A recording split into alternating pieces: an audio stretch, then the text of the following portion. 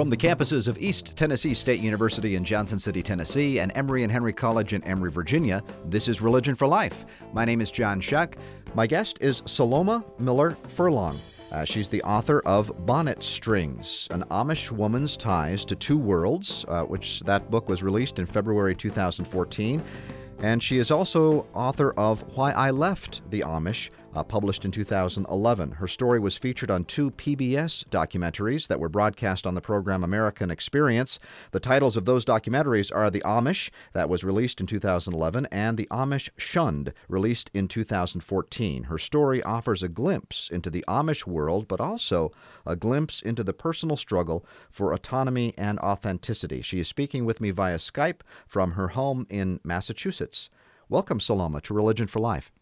Thank you. It is very good to be here.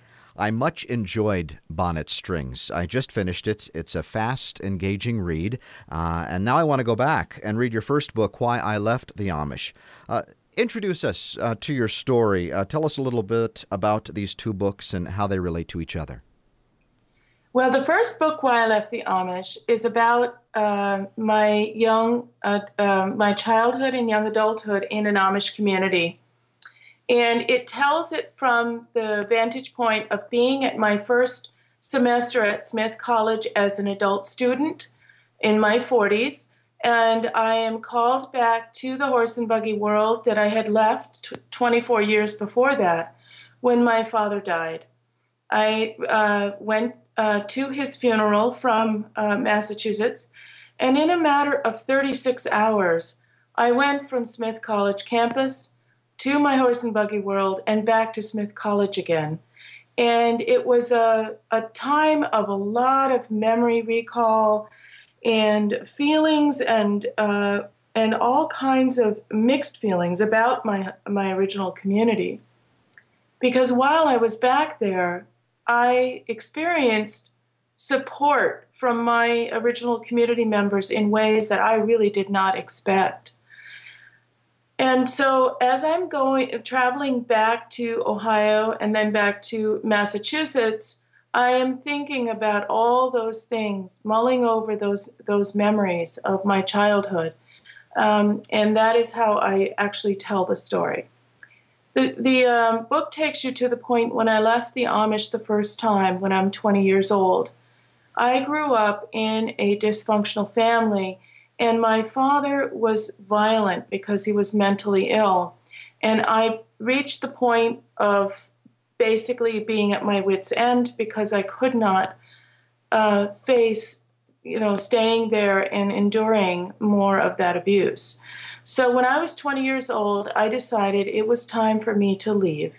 And I chose Vermont because of what it looked like in my 7th grade geography books in school. And later I started getting Vermont Life magazines.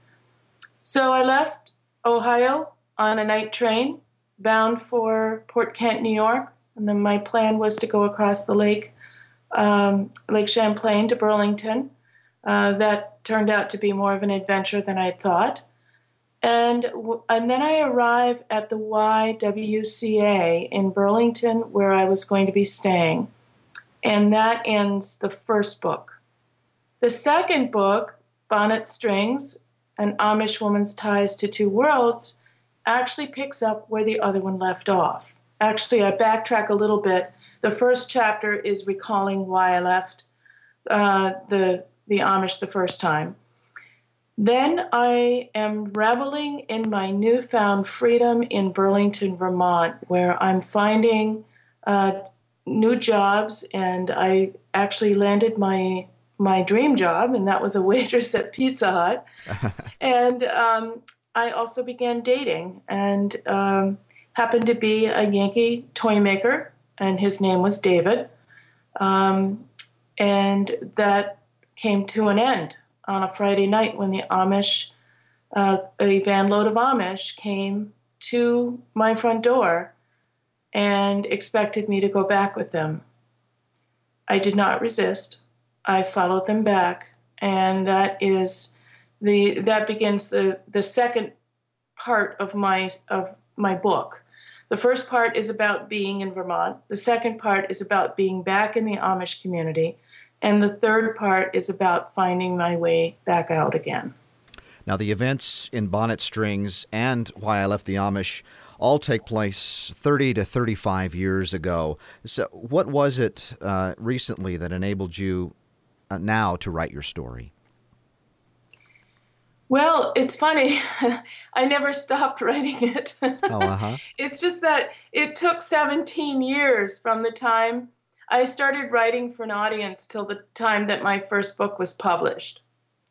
And I realize now that that really needed to happen, that the story and I both had to evolve to the point where it was ready for an audience.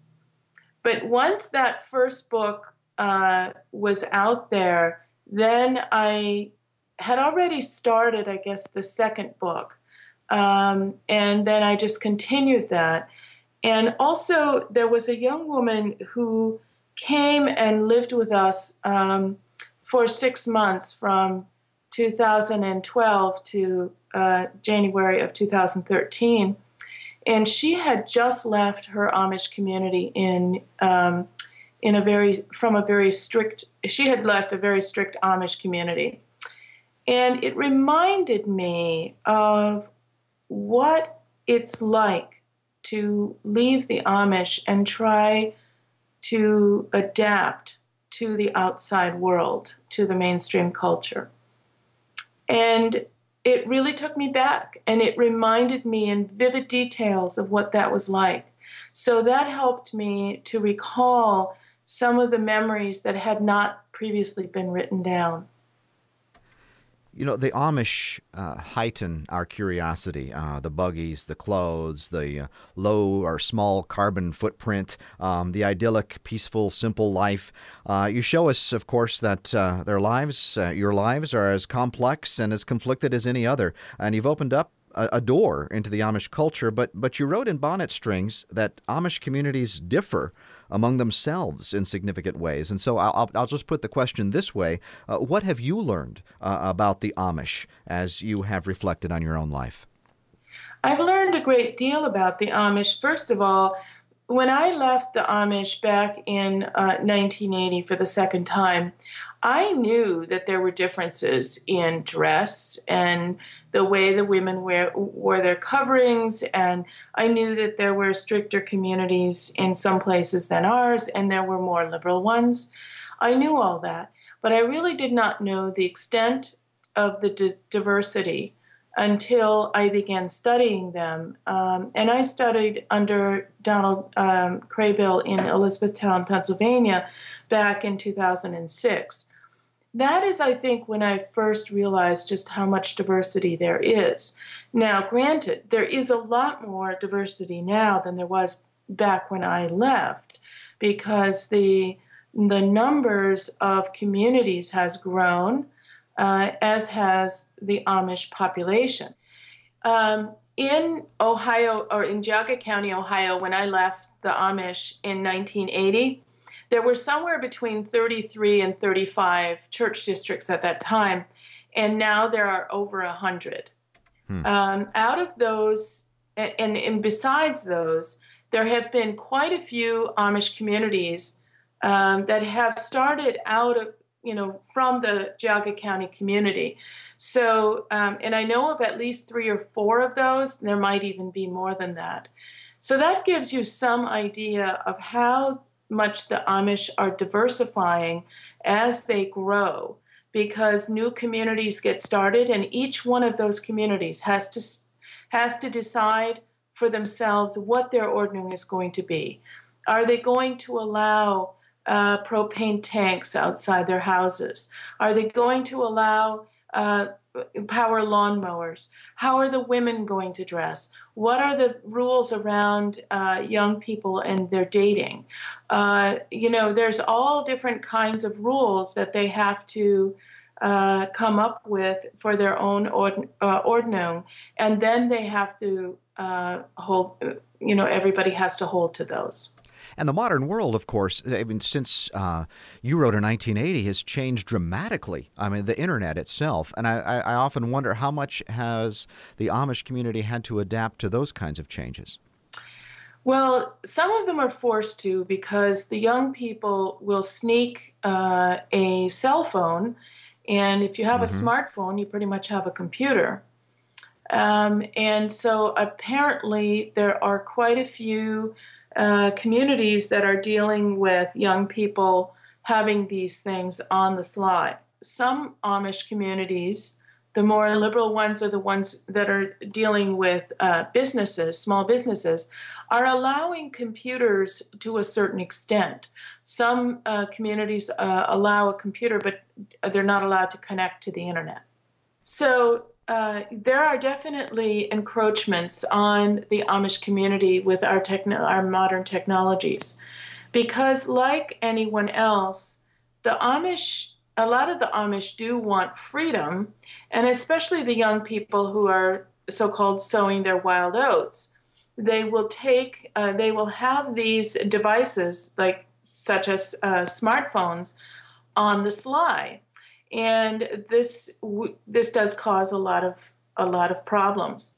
There are also Amish communities that do allow cell phones if you have a business. Like, for instance, my home community, the farming families are not allowed to have cell phones, but those who are in the trades, such as carpenters and stonemasons and people who have interfaces with the outside world, they tend to be allowed to have cell phones. So it really depends. They kind of bend the rules for some people and not others. Also, the other thing that has become more common is for families to have a landline, but out in the barn, not in the house. So the rules do vary. That has changed. That particular one has changed since I left. So there are definitely, yes, the technology is changing the the communities in some ways. So the communities have to learn how to adapt to this change, and so that's my, I guess my larger question is what is the guiding principle of, if there is one, of Amish communities? Because I would imagine that a great challenge would be young people leaving the Amish and the Amish finding their sense of community integrity. Do you get my question? Is how what is it that kind of keeps the communities together? Well, that's actually a question that scholars of Amish culture have been debating for quite some time. And having been Amish myself, I would say that it's the Amish mindset. Hmm. And by the Amish mindset, I mean there are certain things that are just a given when you're growing up in the culture that are hard to explain. It's almost as if there's a way of thinking and being that is hard to describe. For instance, when we're growing up in that culture, we realize that we're different from everyone else out in the world. We know that from our dress, from our mode of transportation, from our, the family ties and all of these other things. And we know we're different. And we're taught from the time we can understand the concept that because God had us be born into the Amish culture, that God meant us to stay Amish. And if we did not, then all hope of our salvation would be lost. That is a pretty strong connection to the community. In Hmm. addition to that belief, you are surrounded with your relatives, your extended family, all these people who have known you since birth. And that connection will be lost if you leave. So the Amish mindset is about conforming to the group, becoming part of the community. What's most important in an Amish community is that you become part of that group. You fit into the community and contribute to the community in ways that helps perpetuate that way of life and that community. In the outside world, the most important entity is the individual. It's almost the opposite of what the Amish are. It's the community, then the family, then the individual. In our culture, it's the individual, the family, and then the community. And so there is a way of thinking and being in the Amish culture that helps perpetuate that way of life. Some Amish, like myself, have a hard time fitting into that. And so it is those of us who struggle with that who have to eventually decide, are we staying or leaving?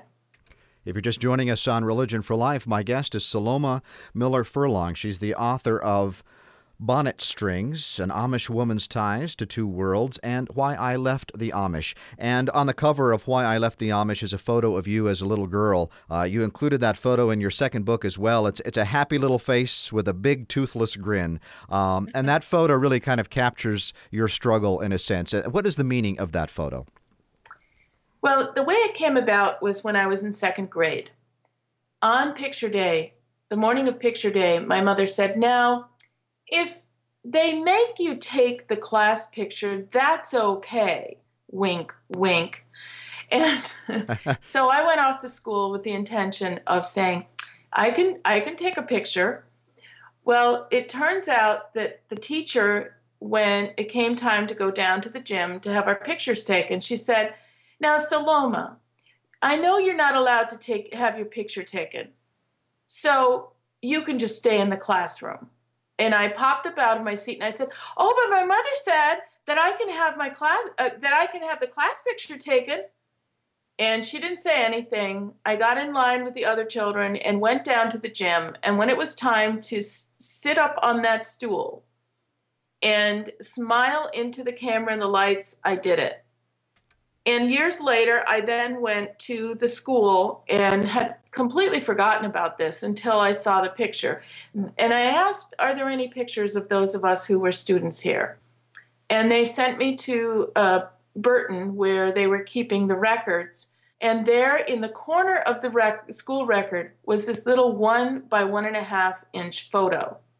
And I asked, "May I please borrow that photo? It's the only one I have of me as a child." And that's when the memory came back of how that picture came about. But that picture just really captures that whole independent spirit. I mean, it kind of shows, and I think you mentioned in the book, that kind of pictures why you didn't fit in. Yes. And also the other thing is, I was the only Amish child in my class at that time because when I started school, there was not an Amish school near us. So we had to go to public school. And I was the only Amish child in my class for kindergarten, first grade, second grade, and then I went to the Amish school for third grade and back to the public school for fourth grade. And for all of those years in public school, I was the only Amish child in my class. And it was kind of easy. It was rather easy for me to just kind of become one of them. Have you ever answered the question satisfactorily for yourself as to why you left the Amish? I mean, your independent spirit, the abuse that you mentioned in your family, and of course David and his pull on you from the outside. But I wonder if any of those factors alone might not have been enough, but perhaps a perfect storm of those three and maybe others. Yes, it was all of those put together. But, there's another one. And, I constantly am asked the question, if you had grown up in a well-adjusted Amish family, would you have left? Mm-hmm. And I don't think I can really definitively answer that question because I always say I would have had to have been born without that feisty, adventurous, inquisitive nature that I was born with. And the other thing that I know that would have happened is that I would have still wanted to go beyond the 8th grade with my education.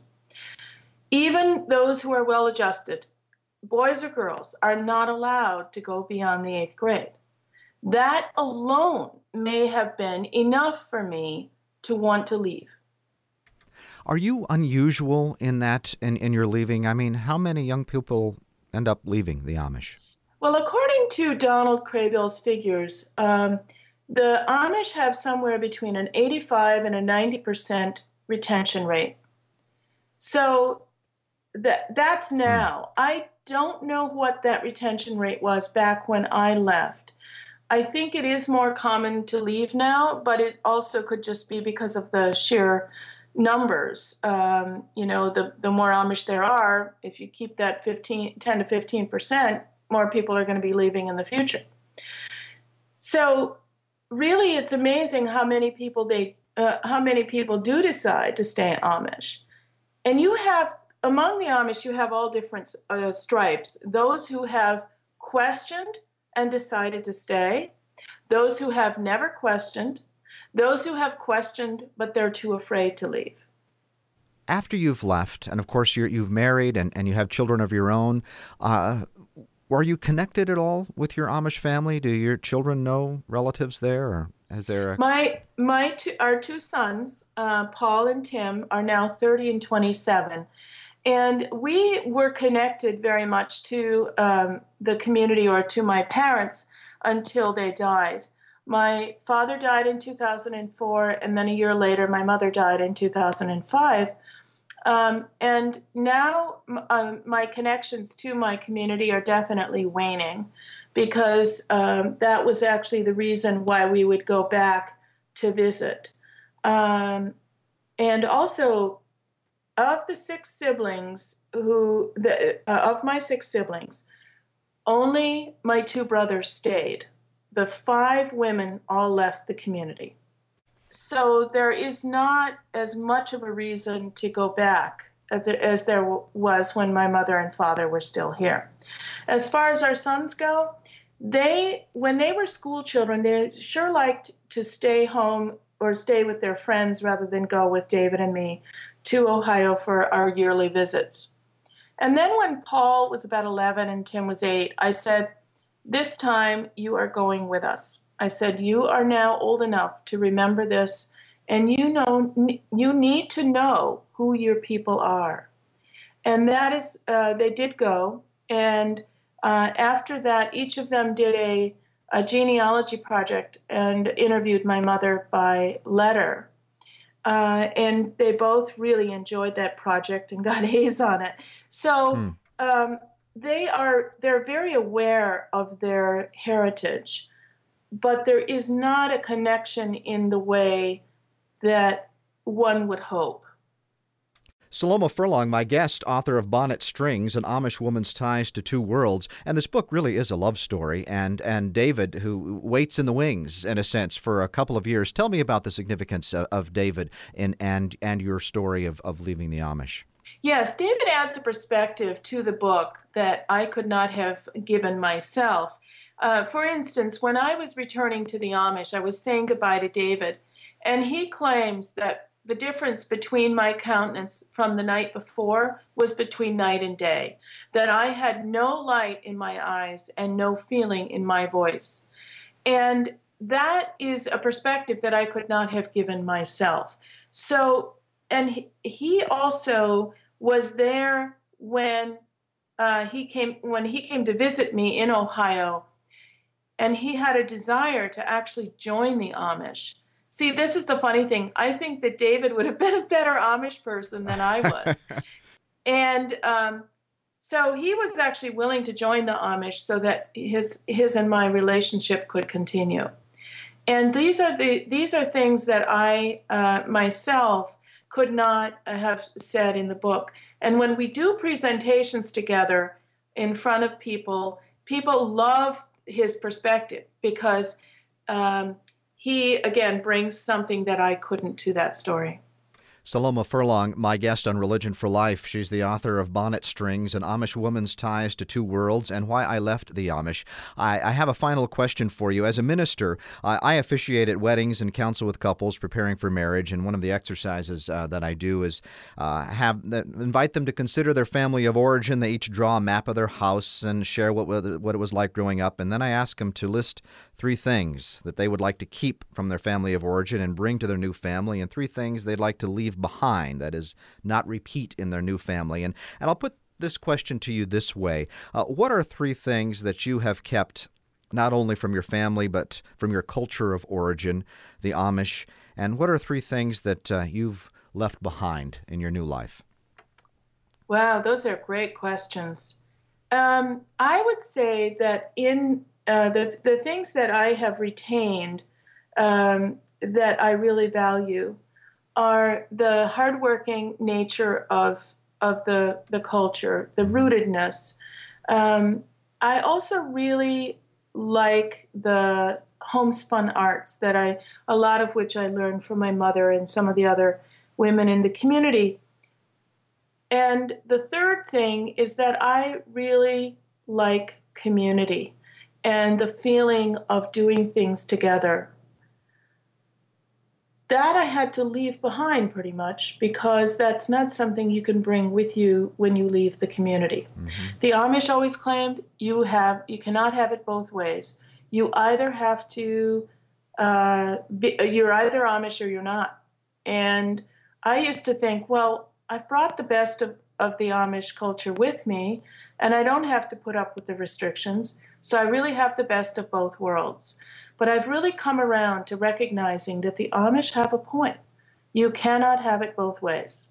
You either have a strong commitment to community, or you have a strong commitment to the self. And it's really, in my opinion, impossible to have both.